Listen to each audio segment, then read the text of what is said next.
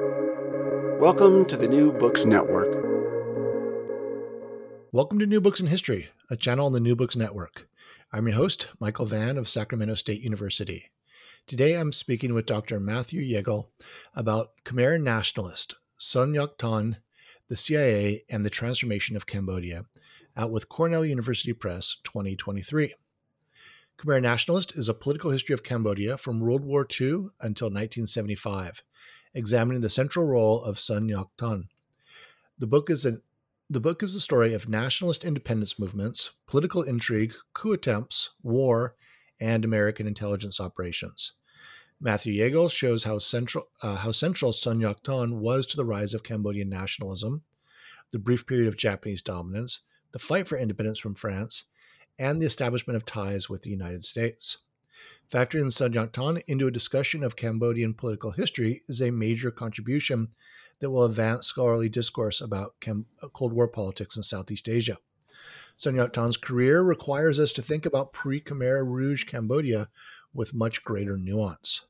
Dr. Matthew Jagel. Hey, Matt, I'm sorry. Is it Jagel or am I mispronouncing Jagel. your name? Jagel. Okay, it is Jagel. Yeah, it is Jagel.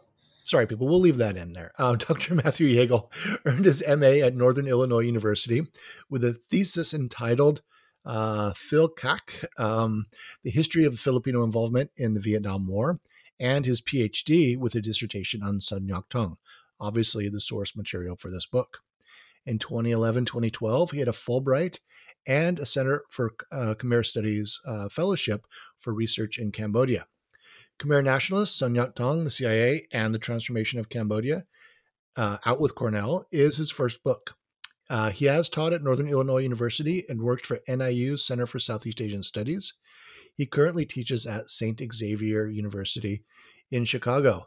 When he's not doing all this amazing work, he's causing trouble with Dr. Eric Jones, his co-host and unindicted co-conspirator on Napalm in the Morning, the Vietnam War Through Film, a podcast that asks serious questions such as, why is John Wayne facing the wrong way at sunset in the Green Berets, and also praises the artistic triumph that is Operation Dumbo Drop.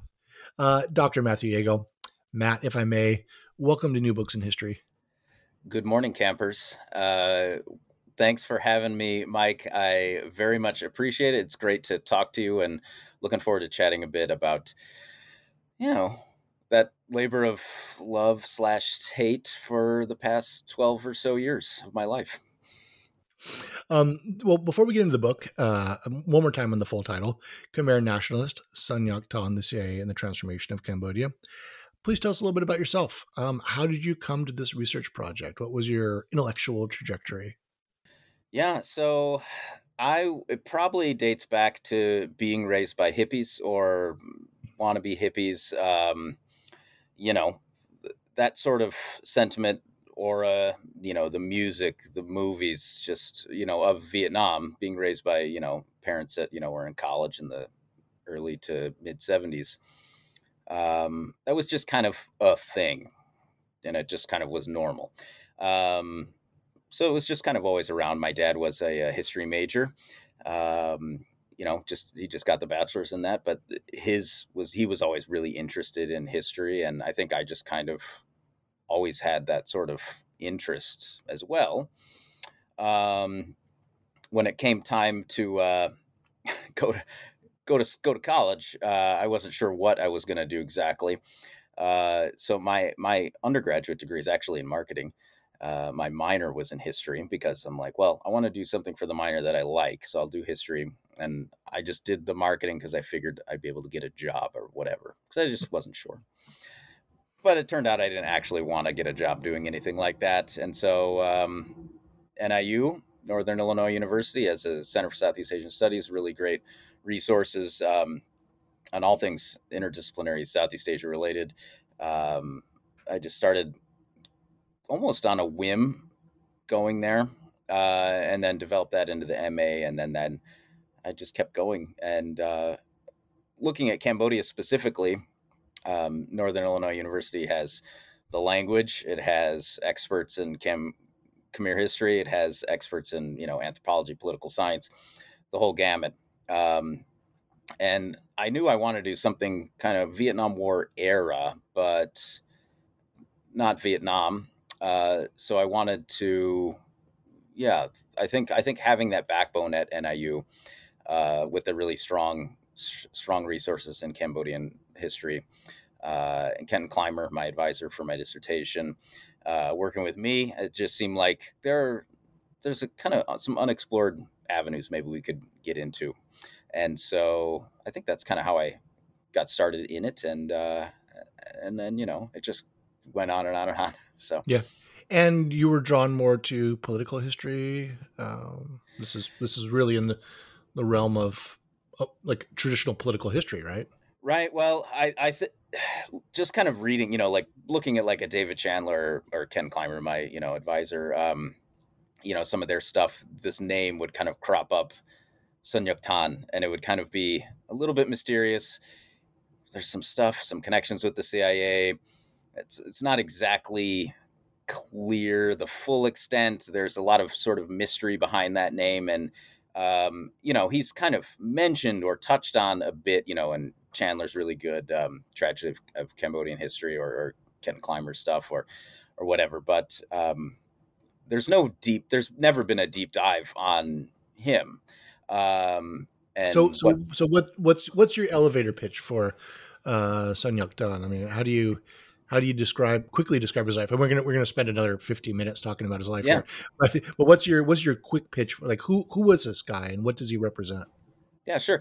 He represents a few different things. I think one of them is, during the French era, still is kind of one of the leading voices for kind of nationalist independence, in Cambodia.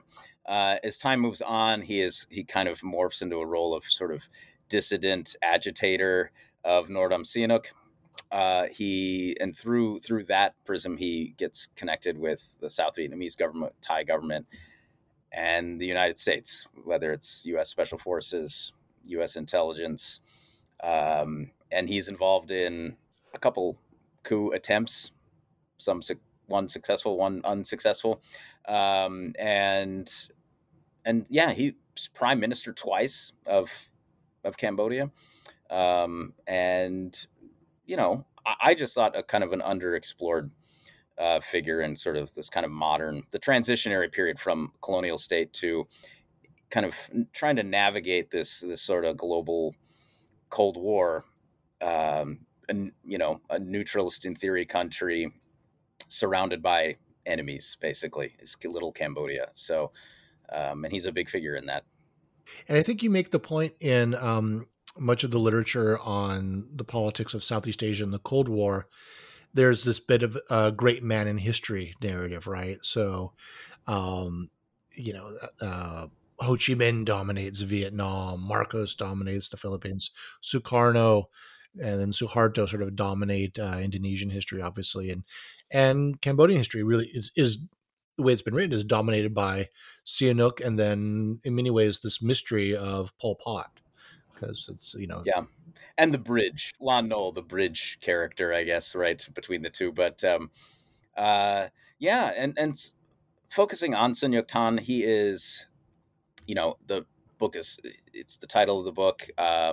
He is kind of a vehicle though for looking at a few different, I think, underexplored topics in modern Cambodian history. So it's not a traditional biography. It's not, going through, his personal life in great depth or anything like that. It's kind of using him, the political figure, as a way to examine in some deeper depth these other kind of, I would argue, underexplored, avenues.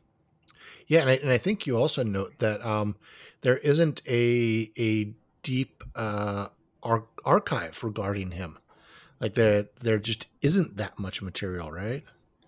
It's not a ton, and it's hard to find some stuff. David Chandler did do a lot of really good heavy lifting, in so many ways in Cambodian history. So he had some papers that he shared with me, that he acquired over, years and years and years and years.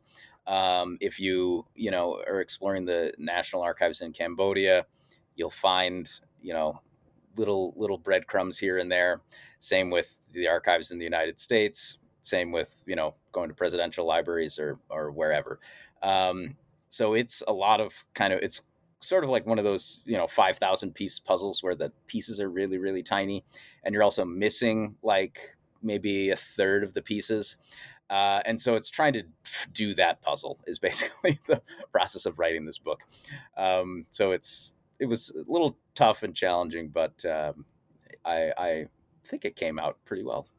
Yeah. Well, the title of the book is Khmer Nationalist, but that name gives me a little bit of a clue that he may have a bit of a multicultural family heritage, right?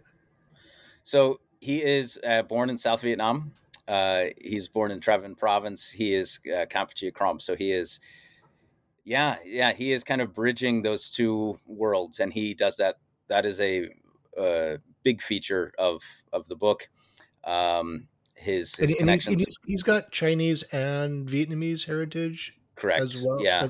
Yeah. And so and that is an ever present part. And I think he, in sort of his grandiose, if we're being realistic, never going to happen sort of visions, he wants to reconnect, the kind of southern portion of modern day Vietnam to the old Angkorian Empire of Cambodia.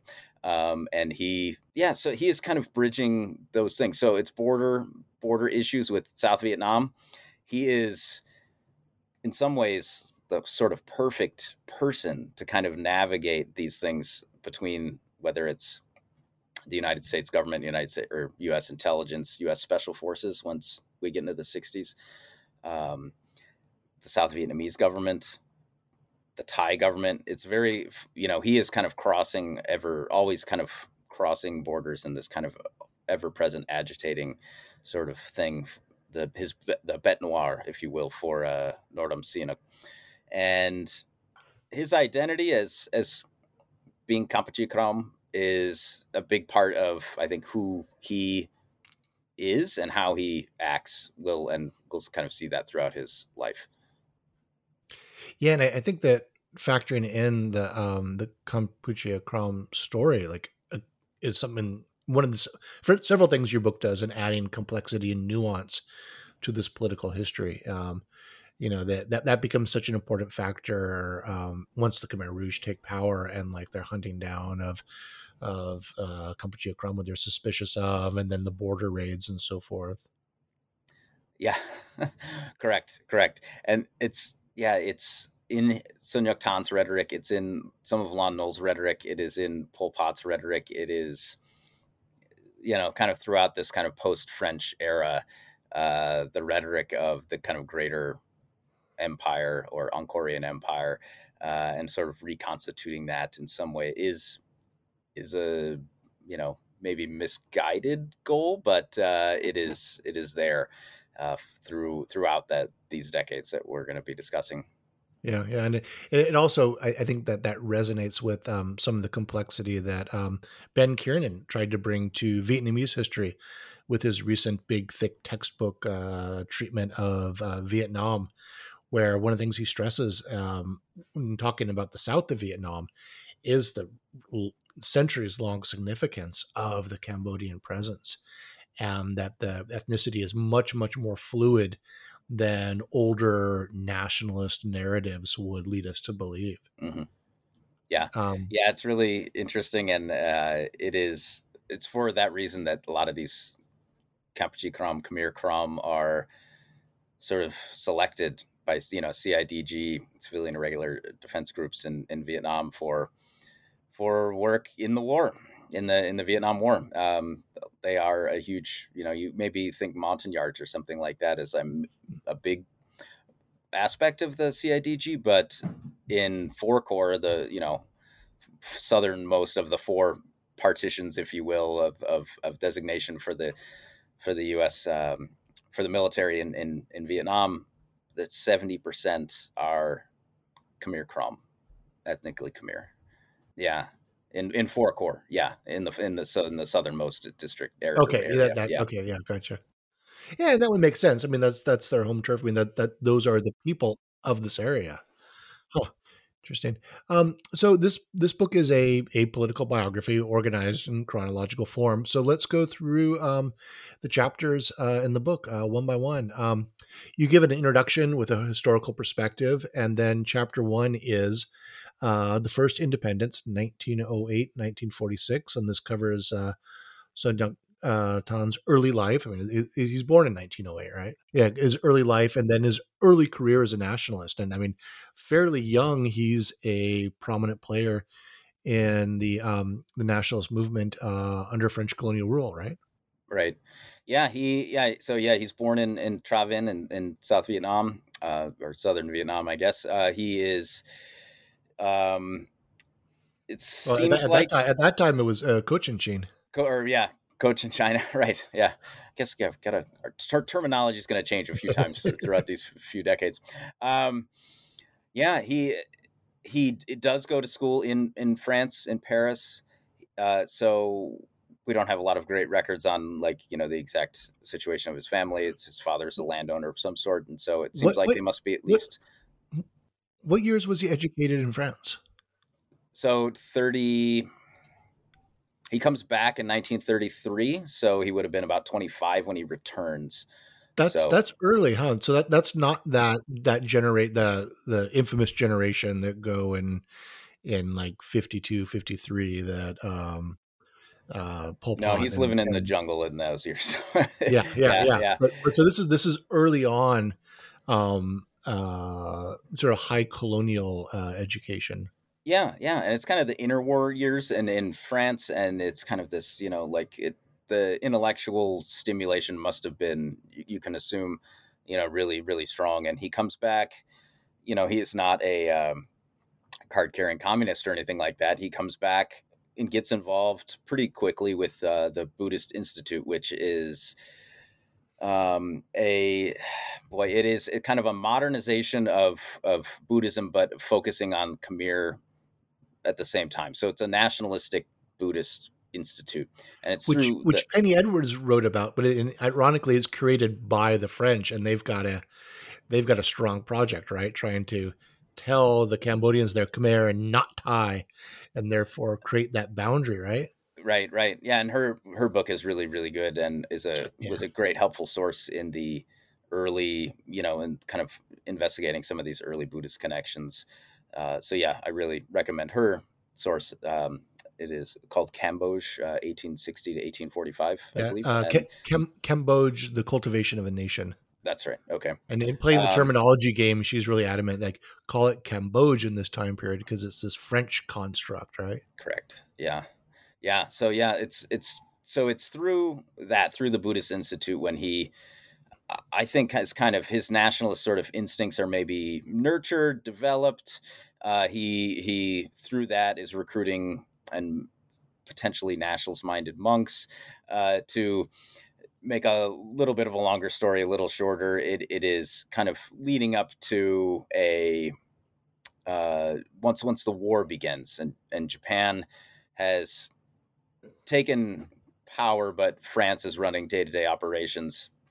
Um, he sort of sees potentially a maybe this is a chance to throw out the French, and he is in a lot of his rhetoric. If you look at some of his writings, some of his letters from this era, he is, if he's writing to a Japanese official, for instance, he is definitely playing up the, oh, we are all on board for the Asia for Asians stuff that you guys have been talking about. We love that here in Cambodia. And so it is not exactly clear if he's just really naive or if he, and I would probably, if I had to lean one direction, I would lean in this way. He is using that rhetoric in those connections to kind of use Japan, the presence of Japan, to get the French out.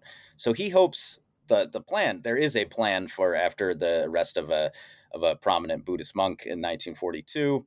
There's a big demonstration. The kind of becomes known as kind of the the umbrella demonstration, that where it's thousands are demonstrating in front of the kind of French colonial residents there, and the plan is that Japanese military officials are going to kind of come to their aid. That does not happen. Things get kind of too chaotic. French officials kind of, intervene, kind of put down, arrest a bunch of the demonstrators, and Sun Yat-sen, with Japanese aid, flees to Battambang and then to Bangkok.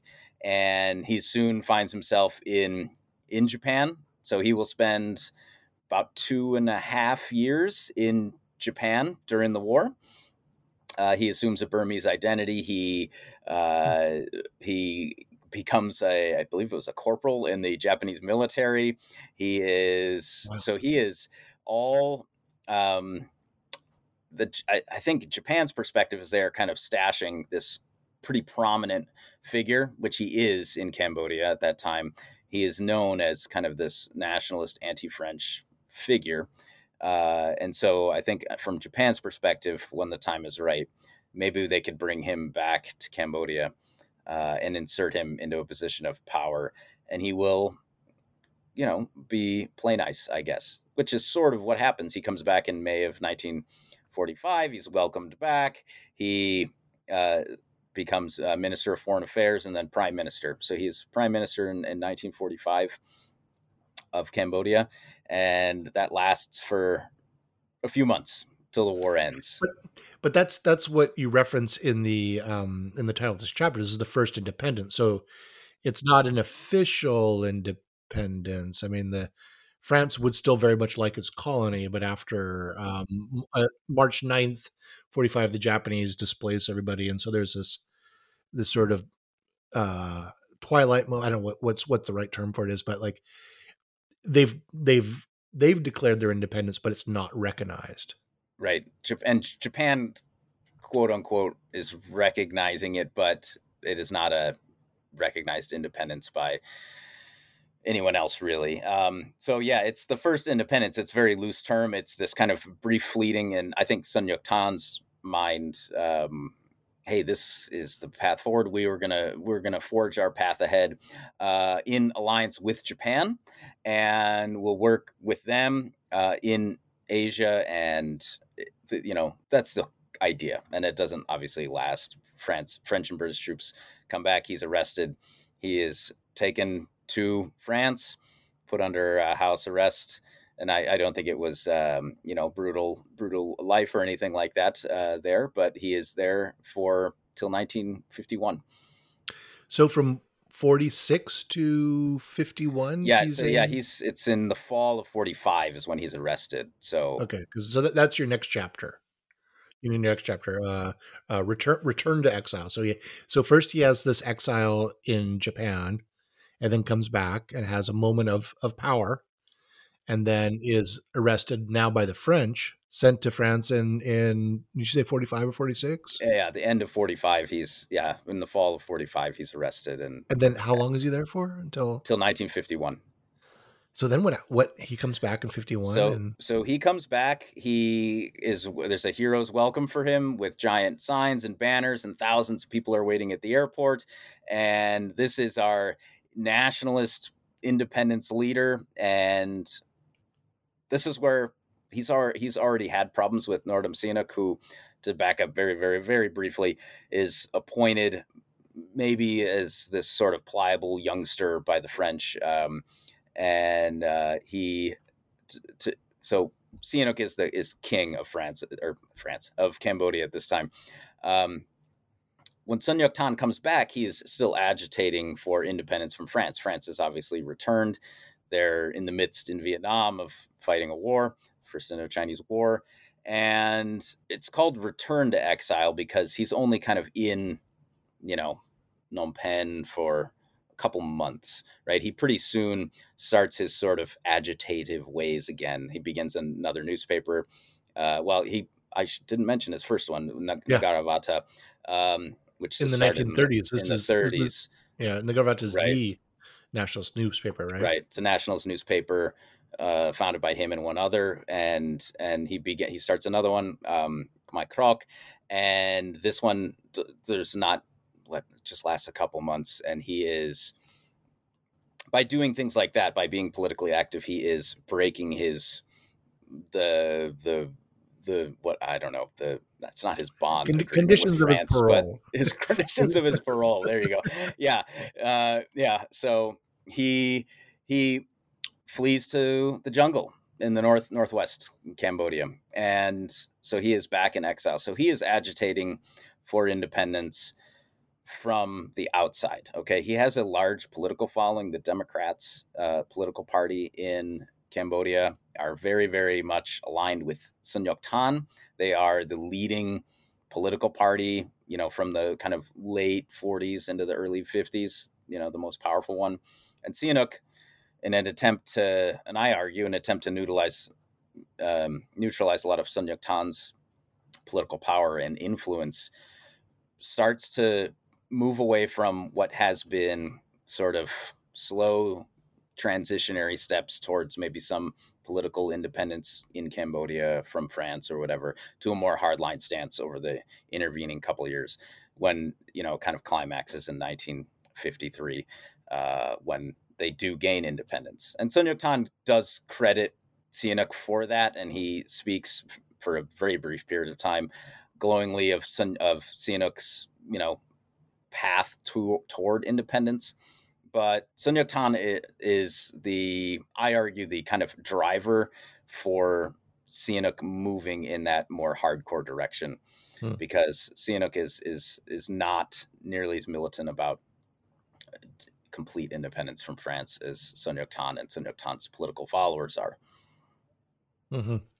So Cambodia gets independence in 53, and there's initially this moment where he's praising Sihanouk, and then this chapter 3, Lost in the Wilderness, takes us from 1955 to 1959, and I'm gonna guess by the title Lost in the Wilderness, we have the not return to exile, but return to the Maquis, return to More, yeah, insurgency. it's more jungle life. Correct. Yeah, it seems like there's a brief period where maybe there might have been an opportunity to kind of come back and join the government in some form, but that passes quite quickly. He is back in, and so his calling card, right, anti-French colonialism, is now not a thing, right? Mm-hmm. They're gone. So now it morphs to full-on anti-Sihanouk, and so he agitates against Sihanouk, through the rest of the decade. The Khmer Isarak group, well, there are multiple groups that can be referred to as the Isaraks, and they kind of span the ideological spectrum. There's a Vietnamese communist, Sun Yat Min, who takes that nom de guerre, Sun Yat Min, as sort of, borrowing from Sun Yat Tan and Ho Chi Minh, to kind of gain some sort of, maybe credibility or cachet or something like that. A lot of, in this era, many U.S. intelligence reports kind of like think that he's Sun Yat Tan's brother, or they're related or somehow, but it's not. Sun Yat Min is a nom de guerre, but he's, a communist. He's an Isarak. There are Isarak communists. There are Isarak more conservative right wing, which would be Sun Yat Tan. So it's not a coalescing band of dissidents, right? It's a little bit haphazard, but it seems like there might be a possibility for some action. This is during the Eisenhower administration. Eisenhower, new look foreign policy. Eisenhower, big fan of covert intelligence.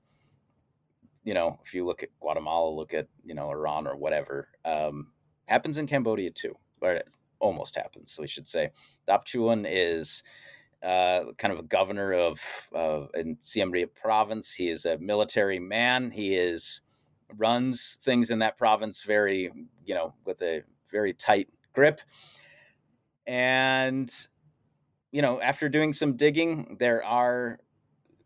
he, along with Sun Yat Tan and others, attempt a coup, working with the CIA to overthrow Norodom Sihanouk in 1959. And this Sihanouk basically sniffs it out and puts it down before it can actually get going. But a CIA operator is caught on the ground, Victor Matsui. They have radio transmitters from the CIA. They have gold doubloons. They have captured materials from South Vietnam, from the South Ngo Dinh Diem's government, because they were working in close cohorts with Diem, because Diem is no fan of Sihanouk either.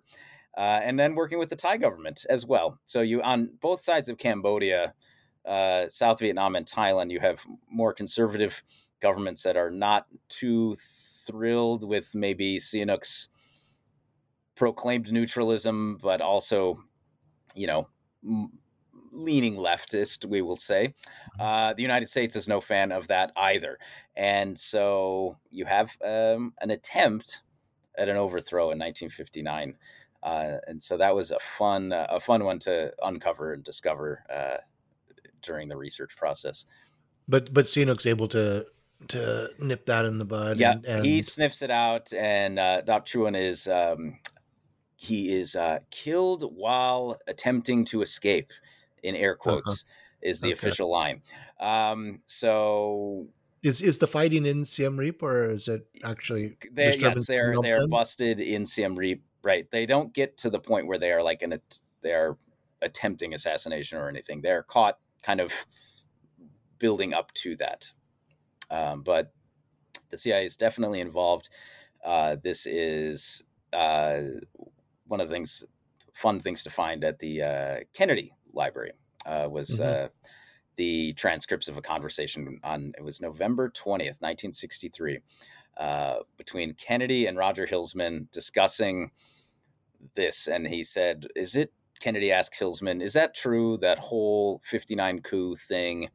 And Hilsman doesn't get into too many specifics because of plausible deniability and everything, but he says, yes, it's true. The 59 thing is true. We did support that. And Kennedy basically is just like, damn it. What the hell, man? Like, what the hell is Eisenhower doing? And you can hear that conversation. This is days before Dallas. That is 2 days before he's killed. Wow. And that is one of the, Kennedy's tapes are not nearly as extensive as Nixon's, of course, but that is a taped conversation. So you can hear that actual tape of that conversation as well. And it covers a few other interesting aspects too. They're probably not as colorful as the LBJ tapes. but we don't have to get into that. Okay, so moving on. Pants, yeah. Moving on. So chapter 4, the breaking point, 1960, 1964. So now this guy's been part of a failed coup. And so where is he for these next 4 years? Yeah, so this is when he is working. This is the Khmer Sarai group starts in 1959, Free Khmer. So they are groups of Khmer Krom that work with intelligence, U.S. intelligence, and their goal is overthrowing Sihanouk still. So Sun Yat-sen is... If they're Khmer Krom, are they now southeast? Are they in the border region? So they're on both borders. They are on the border of South Vietnam and the Thai border. So his political career has gone from the northwest up in Siem Reap, and now he's on the other side of Cambodia, working with an entirely different crew of allies. Right, but yeah, U.S. intelligence would kind of ferry Khmer Krom from the South Vietnamese side to the Thai border, and so there were basically outposts on both borders. Okay. Khmer Sarai, and Sun Yat-sen is the titular figurehead of this group or whatever. At the same time, this is the CIDG is getting started. CIDG was actually CIA created in 1961, kind of morphs and kind of becomes absorbed into MACV in 1963. But from its inception, it is CIA. So he's also recruiting Khmer Krom for the CIDG. So you have Khmer Krom working with the CIDG, so working with the U.S. and you working with U.S. Special Forces. So Sun Yat-sen is involved in that whole procedure. And then the Khmer Sarai it's not that they're not affiliated with the CIDG, because I don't know, they kind of are, but they are the quote unquote independent agitators, I guess. Mm-hmm. And they are for the most part, they are agitators towards Sihanouk. They don't have huge numbers, right? They are Yeah, not capable I'm of curious build. about the numbers. Did you Right. were you able No, to I get a mean, sense of that? at its peak, it's a couple thousand or a few Yeah. thousand, right? At the best. Um, they are, they have radio transmitters, and so they'll be broadcasting from, you know, Sihanouk must go, blah, blah, blah, attempting to gain popular support for these ideas through these radio transmitters. That's one of the things Kennedy was talking to Hilsman about, because Sihanouk would incessantly complain about these radio broadcasts and how Mhm. the U.S. could, if it wanted to, do something about them, but they wouldn't. And Kennedy has no idea, why does he keep saying about these broadcasters, radio, he's asking Hilsman about this. And Hilsman's like, well, yeah, there maybe has been kind of some involvement with some of these groups, again, plausible deniability, not getting into much detail. Um, And so and yeah, they are. that was a key strategy in Guatemala in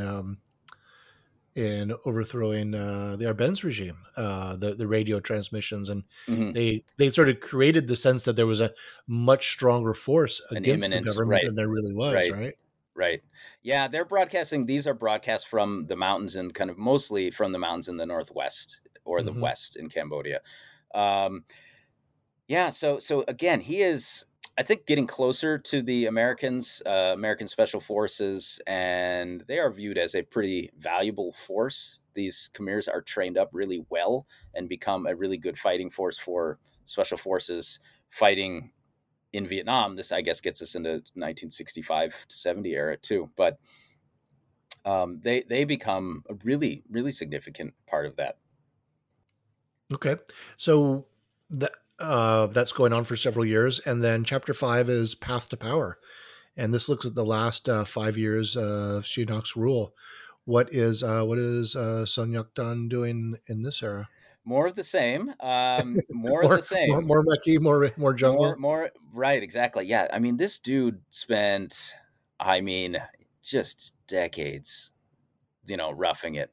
Um, in and out of roughing it, I should say, because, when he's in Saigon or working on recruitment, he's not roughing it. But um, it is, yeah, he is this kind of lost, wandering figure. I mean, at this point, he's about 60 years old, and Yeah. he's been at this for a long time. And um, it is, yeah. So it's more agitating. The U.S. and Cambodia break relations. Well, Sihanouk breaks relations with the United States in 1965. They've broken relations with South Vietnam in 1963 because South Vietnam is continuing to give support for Khmer Sarai, for Sun Yat Sen. These cross border raids. The U.S. you know military would say, oh, maybe we were chasing Viet Cong or something across the border, bombs mistakenly, in air quotes, mistakenly falling on the wrong side of the border in Cambodia. All this stuff kind of adds up over a long time to seeing a lead into the break of diplomatic relations, which won't be restored till 1969. But Sun Yat Sen, he's still the agitator. He's still working to build up and train these forces. And this kind of culminates in the, you know, coup is a really good shorthand for it because it's actually kind of an official ouster through the National Assembly in 1970 of Norodom Sihanouk. But we'll just call it coup because it pretty much was that. Sihanouk is maybe being, in the eyes of conservatives in Cambodia, like Lon Nol, military figures, Sun Yat Sen, he is being way too cozy to communists, nor Vietnamese communists, at least. He's not cozy to communists that are in Cambodia. Right. But But we now know he struck a deal with the Vietnamese communists to let them use Eastern Cambodian territory in exchange yeah, for grain shipments, or so right, so forget that what it would be the was. kind of Yeah. coziness that Yeah. somebody like Lon Nol would be very much, or Sun Yat Sen would be very much against. That's kind of the excuse, if you will, Hmm. given for to lead to his ouster in May of 70. And in this chapter in the book, some people have written on this. Chandler does a really nice job. Ken Clymer does a really nice job. Others have done it.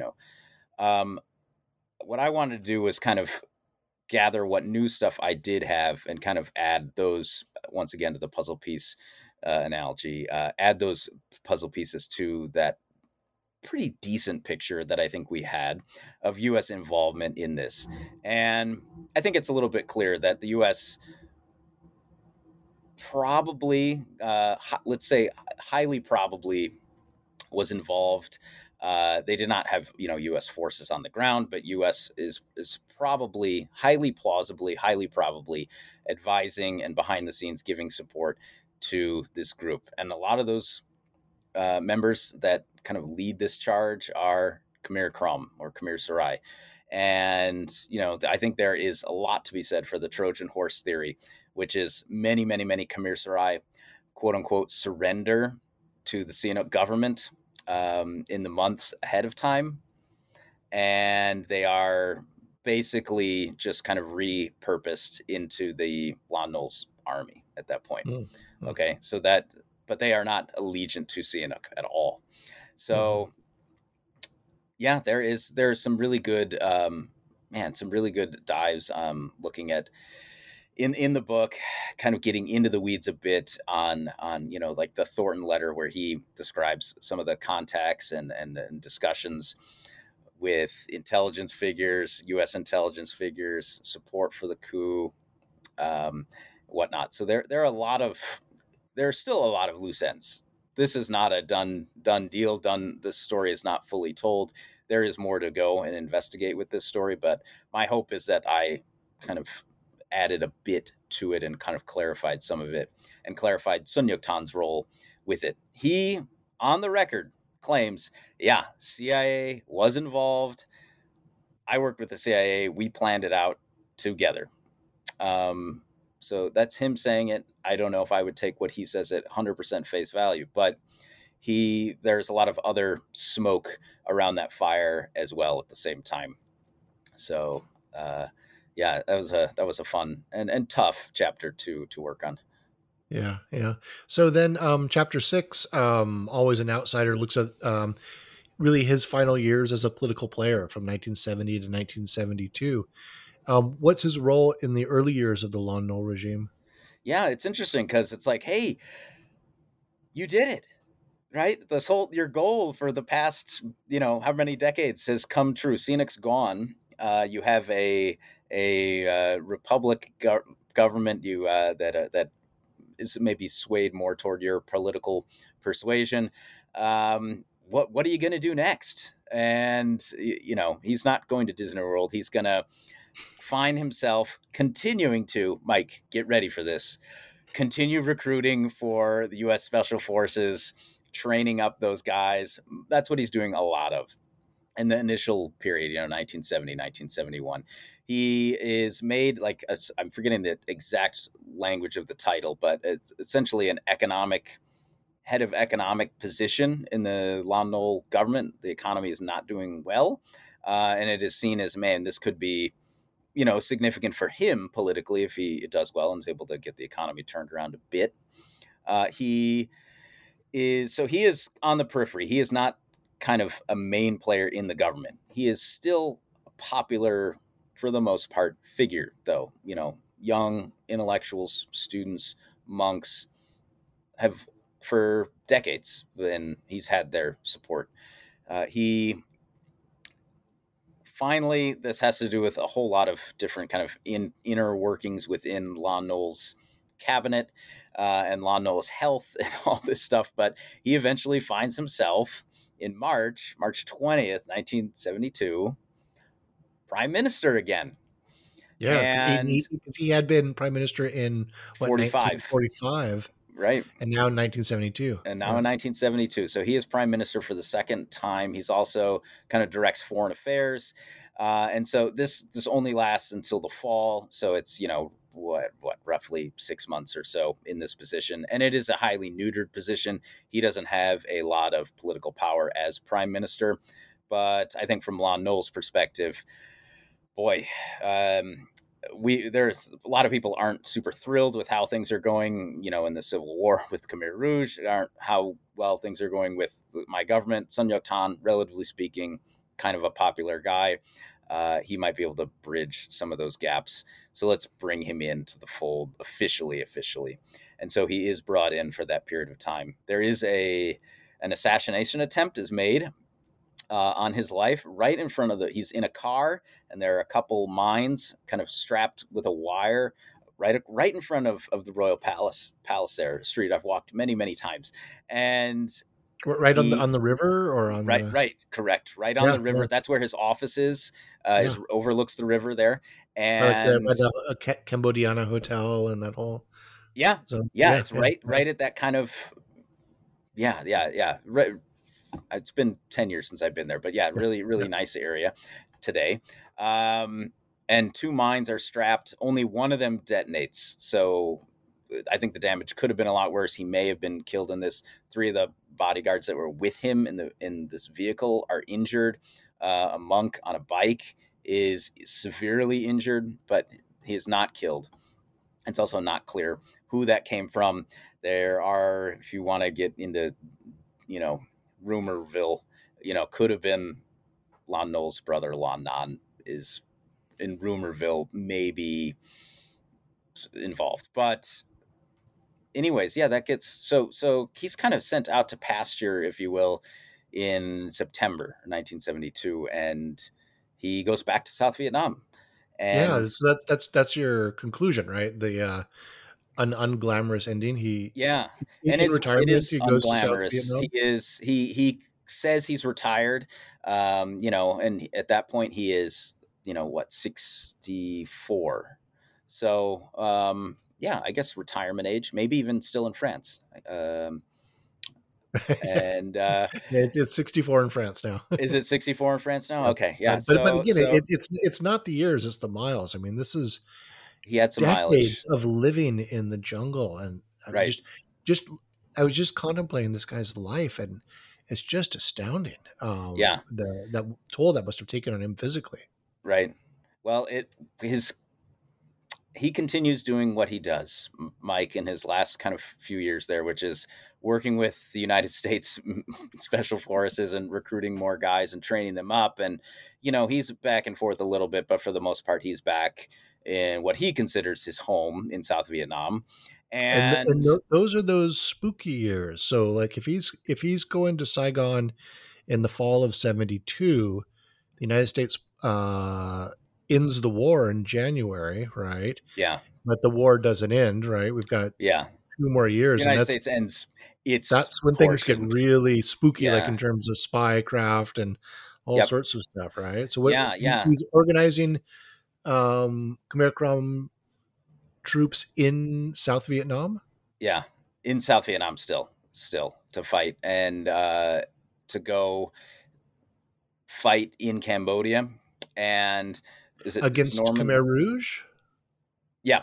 Against Khmer Mm-hmm. Rouge. Yeah, To support the Lon Khmer Nol. Sarai, the former Khmer Sarai, after they become integrated into Lon Nol's army, they are the best and the brightest. Like, they are the best trained, best soldiers, and they get completely decimated almost immediately, because they're at the front lines of all the fighting against the Khmer Rouge.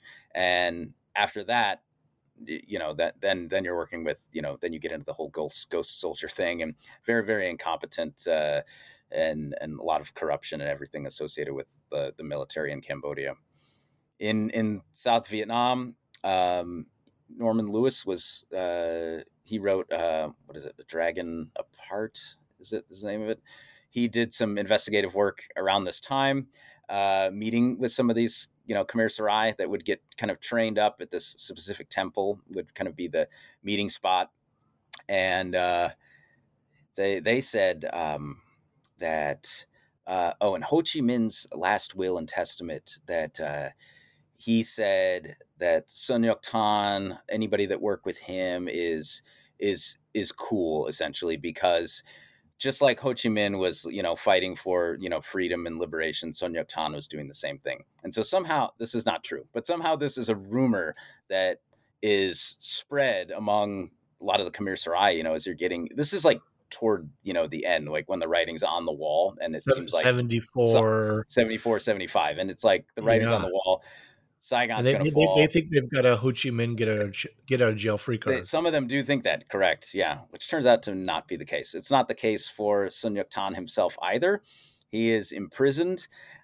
He So passes so away. so just to slow you down a bit. So Yeah, Saigon falls / liberated perspective, April 30th. April Yeah, 30th, 1975. And now the show's over. So he's been collaborating with American Special Forces for 15 plus years on both sides of the border. So a long time. he's definitely on a list, right? Yeah, and it doesn't take long. He is taken prisoner, and he is suffering from diabetes at this point. So his health is not good. He's, a relatively speaking older gentleman. He languishes for about 2 years in the Chihuahua prison. He passes away on August 8th, 1977. A family member that was imprisoned with him there, also, worked with him, Khmer Sarai, said Sun Yat-sen refused to collaborate in any way, refused to give any sort of information at all, refused anything for the victorious North Vietnamese, and probably passed away from a combination of hunger strike / the diabetes and other health ills he was suffering at that point, nearly 70 years old. Yeah. So what is the significance of his life? I mean, what does this all mean? Well, that's a good question. What does it all mean? I think it means that nationalism, I think it means a few things, right? I think it helps us better understand kind of nationalist inspirations against the French during that era. So I think that's kind of one sort of section. I think another thing it helps us better understand is what is the U.S. involvement like in Cambodia?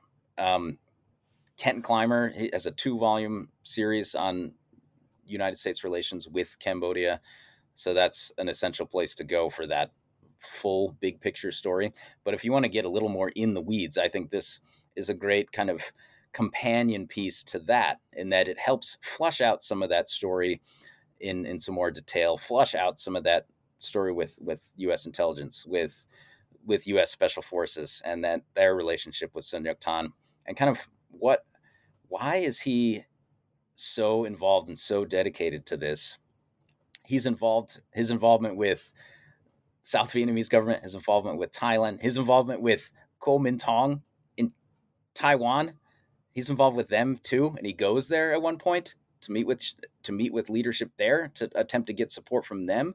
So it is the kind of that whole relationship of the more conservative, quote unquote, nationalist ideology that Sun Yat-sen has is a good one to flush out in some more detail, and hopefully my book does that as well. So that's what I hope it contributes to, is a little bit of better understanding in kind of those two sort of different yet connected elements.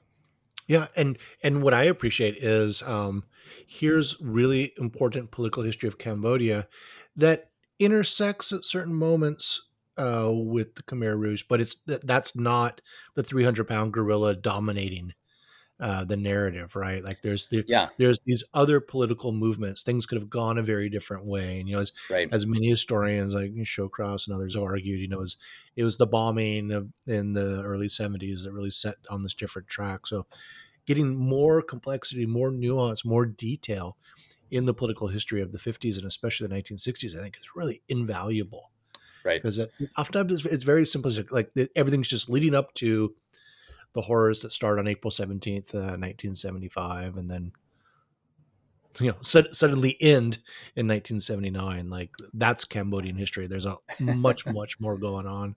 Yeah, I agree, and I appreciate your words on that. And it's a different sort of thing. It's not. It's maybe it's been overlooked, and so that's my hope, is to kind of uncover a bit of that. Cambodia as a whole is, I think, overlooked. in the history in Southeast Asia, and kind of is dwarfed, obviously, by Vietnam, which, in terms of, historians in the United States have given that tons of, a lot of really good work and attention. But this is, it's part of that same, from the U.S. perspective, story. And it's not one that has been told in any detail. So I think it helps flesh out the story of the war in Vietnam as well. Great. So you've been really generous with your time, but I've got two more questions for you, and these are the traditional New Books Network debriefing questions. Okay. We've brought you in from the field, from the Mecca. Okay. Can you suggest two books for the audience? Book of the week. Yes, I've already mentioned a couple. So yeah, let me mention Kenton Clymer's 2-volume series, U.S.-Cambodia Relations, the Penny Edwards book, which covers basically the French era, is for looking at kind of developments of like kind of nationalist thought and everything in Cambodia. That one's kind of invaluable. Cambodia, Cultivation of a Nation. I love it. Cultivation of a I'm Nation. also a Penny Edwards fan. She's just awesome. Bill Rust, Eisenhower, and Cambodia is taking a look at, can you guess, Mike? Covert operations. Eisenhower and Cambodia. Yeah. It's looking at that roughly 8-year period of time, which will, of course, include kind of some covert operations in Cambodia. But that's radios. A relatively... Radios. Yeah, some radios. Mm-hmm. And that's a relatively recent one that's a good, pretty straightforward U.S. diplomatic history. So I'm going to throw that and add that to the pile, if that's all right. All right. Yeah. We got a couple. And then finally, what are you working on now? What can we hope to see from you next? Yeah, that's a hell of a question, Mike. Well, I am 99% of all my efforts go toward, of course, the podcast Napalm in the Morning. So when I'm not working on that, it is sticking with U.S. Southeast Asia. It is kind of getting... I don't have an exact topic that I have officially started working on, but it is in that realm. I am putting feelers out there. I have a few ideas that I'm kind of sprinkling on a couple people, and kind of see where those lead me. And hopefully in the coming months, something more concrete is here, and I can get set getting into some heavy research and writing, all the fun stuff. Fantastic. Well, hey, Matt, thank you so much for chatting with me today. Thanks a lot, Mike. I appreciate you having me, and thanks to your listeners for sticking with me through 58 minutes. I appreciate it. Okay. So this has been a conversation with Dr. Matthew Jagel about Khmer Nationalist, Sun Yat-sen, the CIA, and the Transformation of Cambodia, out with Cornell University Press in 2023. You can also catch Matt as co-host of Napalm in the Morning, the Vietnam War through film. I'm Michael Vann of Sacramento State University. This has been an episode of New Books in History, a channel on the New Books Network. Thank you for listening.